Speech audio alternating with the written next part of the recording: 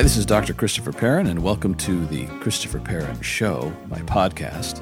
In this particular episode, we're going to consider the question, what does Jerusalem have to do with Athens, or what I like to call the sacred synthesis? Can the Greek and Roman tradition of classical thought be harmonized with what is taught in the Old and New Testaments or in the Christian tradition? This was the question that Tertullian was asking in the 200s A.D. He actually asked this question in 198 A.D. He was a North African, Latin-speaking church father, theologian. And this question has been called an enduring question. It continues to this day. How do we understand our inheritance of the classical Greek and Roman tradition as modern people? Well, Tertullian asked this question when Christianity was still quite young and was expanding around the Mediterranean and encountering regular bouts of persecution. As Christianity spread, Christians had to face the question of the claims that their faith made vis-a-vis the various pagan religions, philosophy, literature, and schools at a time when worshiping the pagan gods was a live option for these new Christians and a temptation for many. Second-century Christians were, after all, former pagans themselves. For the Greeks and Romans came into the early church in large numbers, first in the lower classes of society, and then later those who were more aristocratic, more of the ruling elite, you might say. But it started with the lower classes. In large numbers, Greeks and Romans came into the church. Chesterton, G.K. Chesterton, the British writer, in an exchange with a skeptic, was told that the English should all return and go back to paganism. And Chesterton said, yes, let us go back to paganism. The pagans, they all became Christians. So in the second century, the Christians were then newly Christian in a culture that was still largely pagan. How ought they, these new Christians, assess their own classical pagan heritage, education, and ideas? Where should they send their kids to school? Now, when I use the word pagan, I'm not using that word in a pejorative sense at all. It's a designation for the classical Greek and Roman ideas and thought.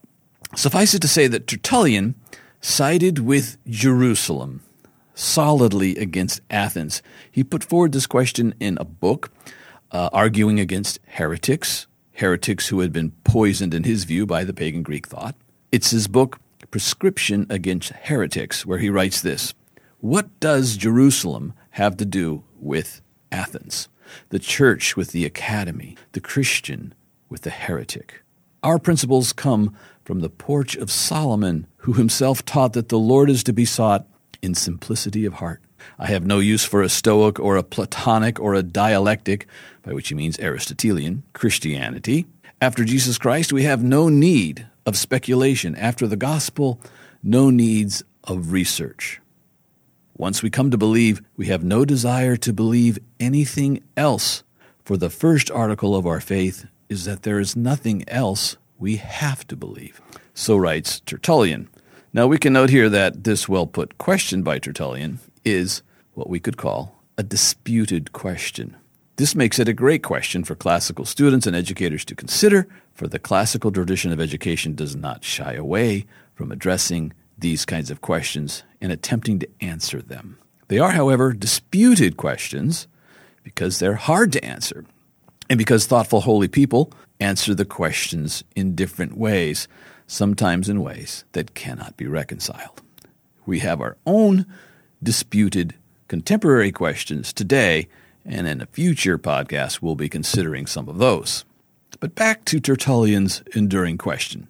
The question he asks is an enduring question because it continues to be a provocative, important, but disputed question. It was in 200 A.D., a disputed question, and it is even today. It is a helpful and important question for classical educators and for leaders of the renewal of classical education to consider as well. For educators, it's important because it addresses our curriculum as well as our pedagogy. It makes us think carefully, or at least it should. How do I teach, if you're a Christian, so as to glorify Christ, the ever-living Logos, the source of all truth? How do I assess, if I'm a Christian, non-Christian writers who also speak truths, but in a context that rejects the source of all truth? How do I therefore teach Plato, Aristotle, Seneca, and Cicero? Well, the philosopher Nicholas Wolterstorff, the emeritus professor of philosophy at Yale and also formerly at Calvin College, wrote an incisive essay about Tertullian's questions called, well, Tertullian's Enduring Question. For Tertullian, he writes, "The stance of the Christian toward all attempts at worldly wisdom must be unrelenting opposition." That's Tertullian. Tertullian was staking out a position that was opposite of a rival that lived in his time, Clement of Alexandria, who cited this verse, "Seek and you shall find," to justify the study of extra-biblical writings.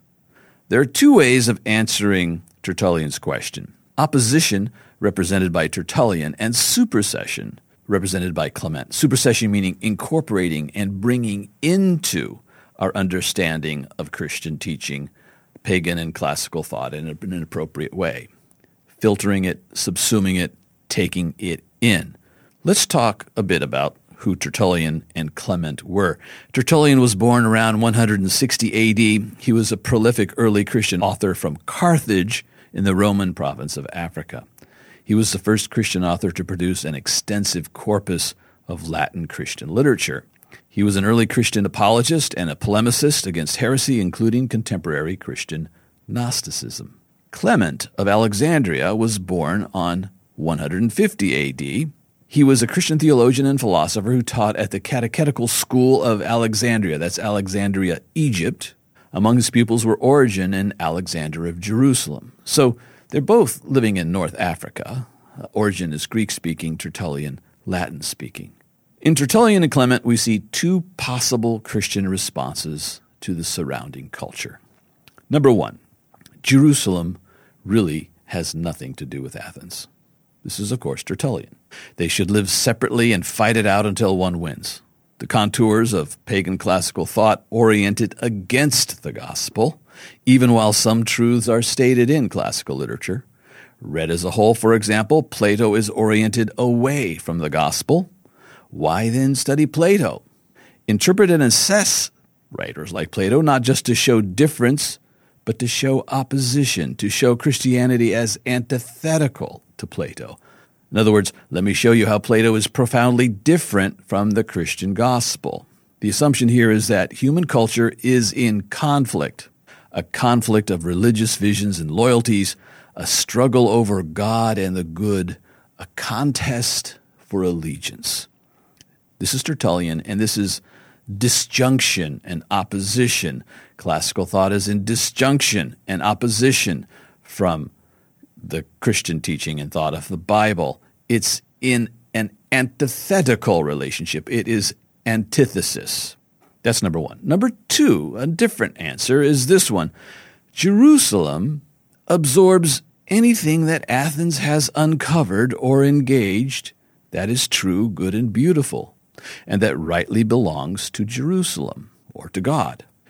It not only absorbs it, but it refines it and it puts it to its proper use. Pagan classical thought is not anti-Christian, but sub-Christian. Wolterstorff calls this view supersession and incorporation, and it's a form not of antithesis, but of synthesis. Clement, for example, says, "Philosophy was given to the Greeks directly and primarily until the Lord should call the Greeks. For this was a schoolmaster to bring the Hellenic mind, as was the law, the Hebrews, to Christ." This is from his Stromata. Now, this is a remarkable parallel that he's drawing. If you know your New Testament, you know that the Apostle Paul says that the law was to the Hebrews like a schoolmaster or tutor to bring the Hebrews into fellowship with Christ.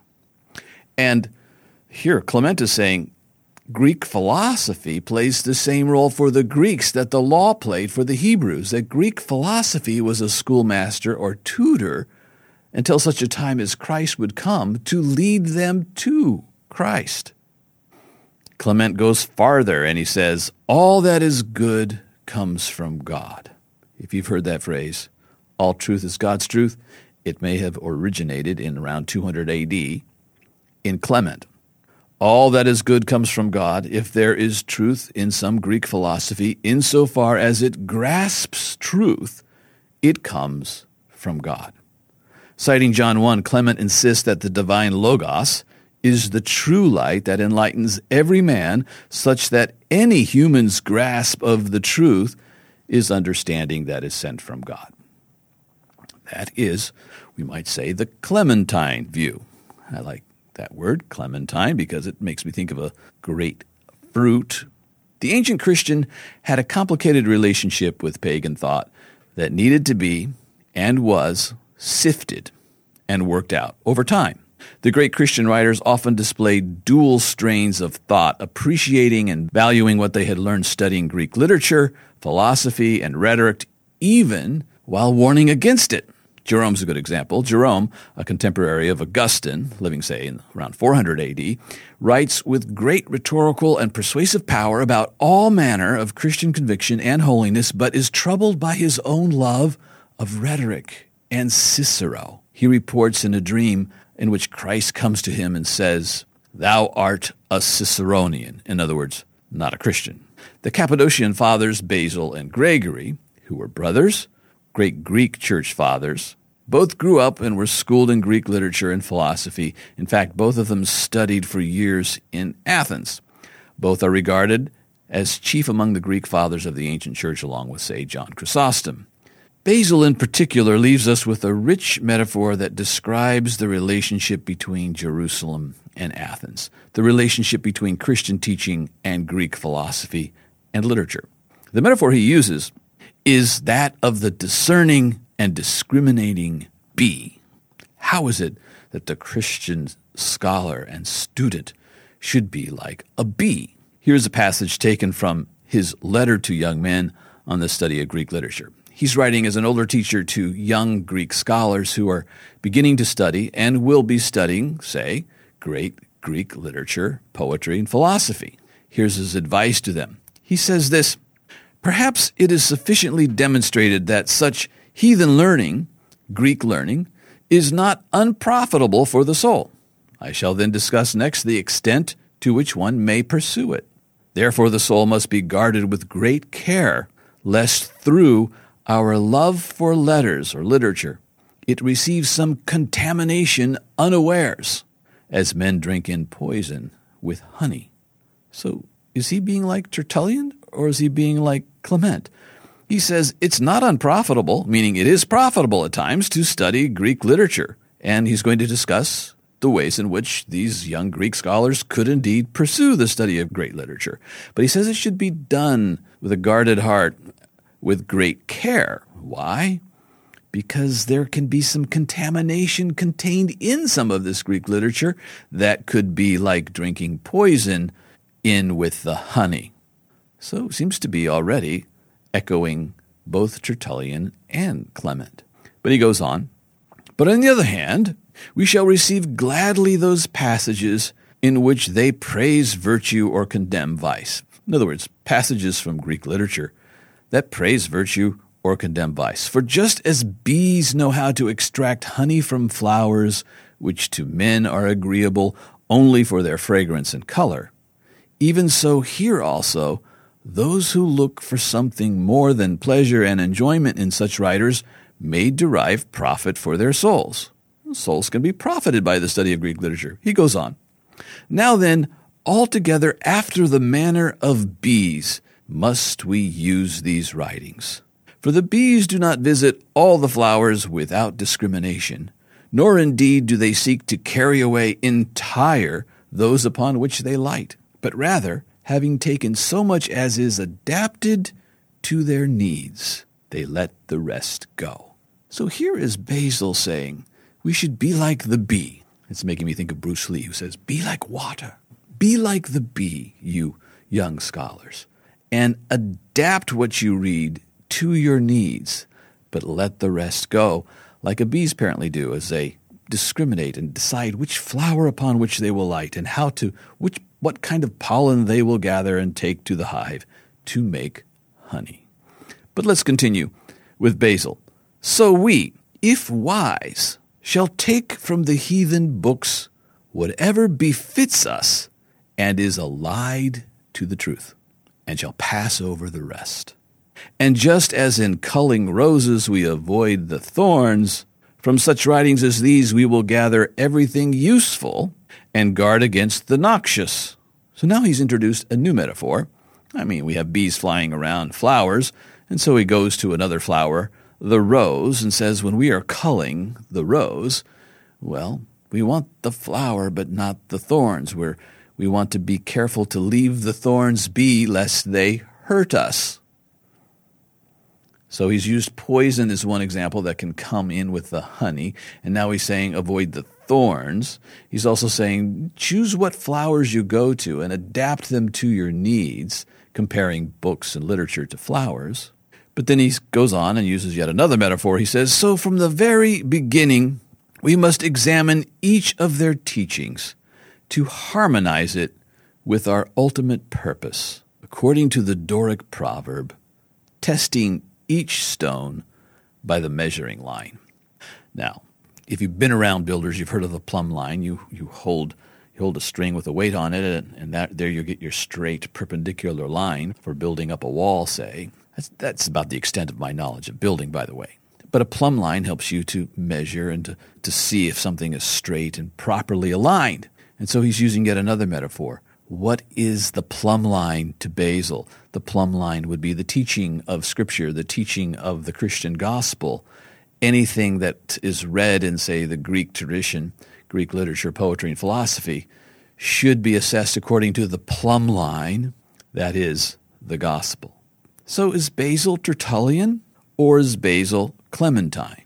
Note Basil's statement of antithesis. He says, be careful you don't take in poison with the honey. Is this not Tertullian's concern? What does the church have to do with the academy, the Greek academy? There is a danger. Basil admits it. There is a danger to the Christian reading literature and philosophy. It can seduce or poison us, according to Basil. Let's turn to a contemporary poet for a moment. This is Liesl Müller, a great poet. And this is a portion of a poem from a collection of her poems, Alive Together. And this excerpt is called, How I Would Paint the Big Lie. How I Would Paint the Big Lie. Smooth and deceptively small, so that it can be swallowed like something we take for a cold. An elongated capsule, an elegant cylinder, sweet and glossy, that pleases the tongue, and it goes down easy, never mind the poison inside. I think Basil would enjoy that poem if he could read it. Basil, with some irony, by the way, follows Plato in banishing the stories of the immoral, warmongering gods. This is exactly what Plato says in Book 2 of the Republic. Plato finds these stories corrupting and untrue, as does Basil. This represents antithesis in Basil, and it's kind of ironic that one of the great Greek writers and philosophers, Plato, seems to agree, at least on this point, with Basil. But note how Basil directly encourages synthesis. But on the other hand, he writes, we shall receive gladly those passages in which they praise virtue or condemn vice. Now then, altogether after the manner of bees must we use these writings, for the bees do not visit all the flowers without discrimination, nor indeed do they seek to carry away entire those upon which they light, but rather, having taken so much as is adapted to their needs, they let the rest go. So here we have in Basil, this great Greek father, an example of both antithesis and synthesis. The discriminating bee who knows what to take, what will bring nourishment, what will help the hive to make honey, and what should be let go, a kind of filtering process. So at times he is antithetical, avoid the poison, but at other times synthetical, make good use and be discriminating of the flowers of Greek literature that we can enjoy and profit from. And so ends this episode where we have at least set up what antithesis and synthesis could be as the classical tradition meets the biblical Christian tradition. In our next episode, we'll consider another great church father, this time a Latin-speaking church father, Augustine, and we'll see what he has to say about both Tertullian and Clement, or about both antithesis and synthesis. I'll see you then.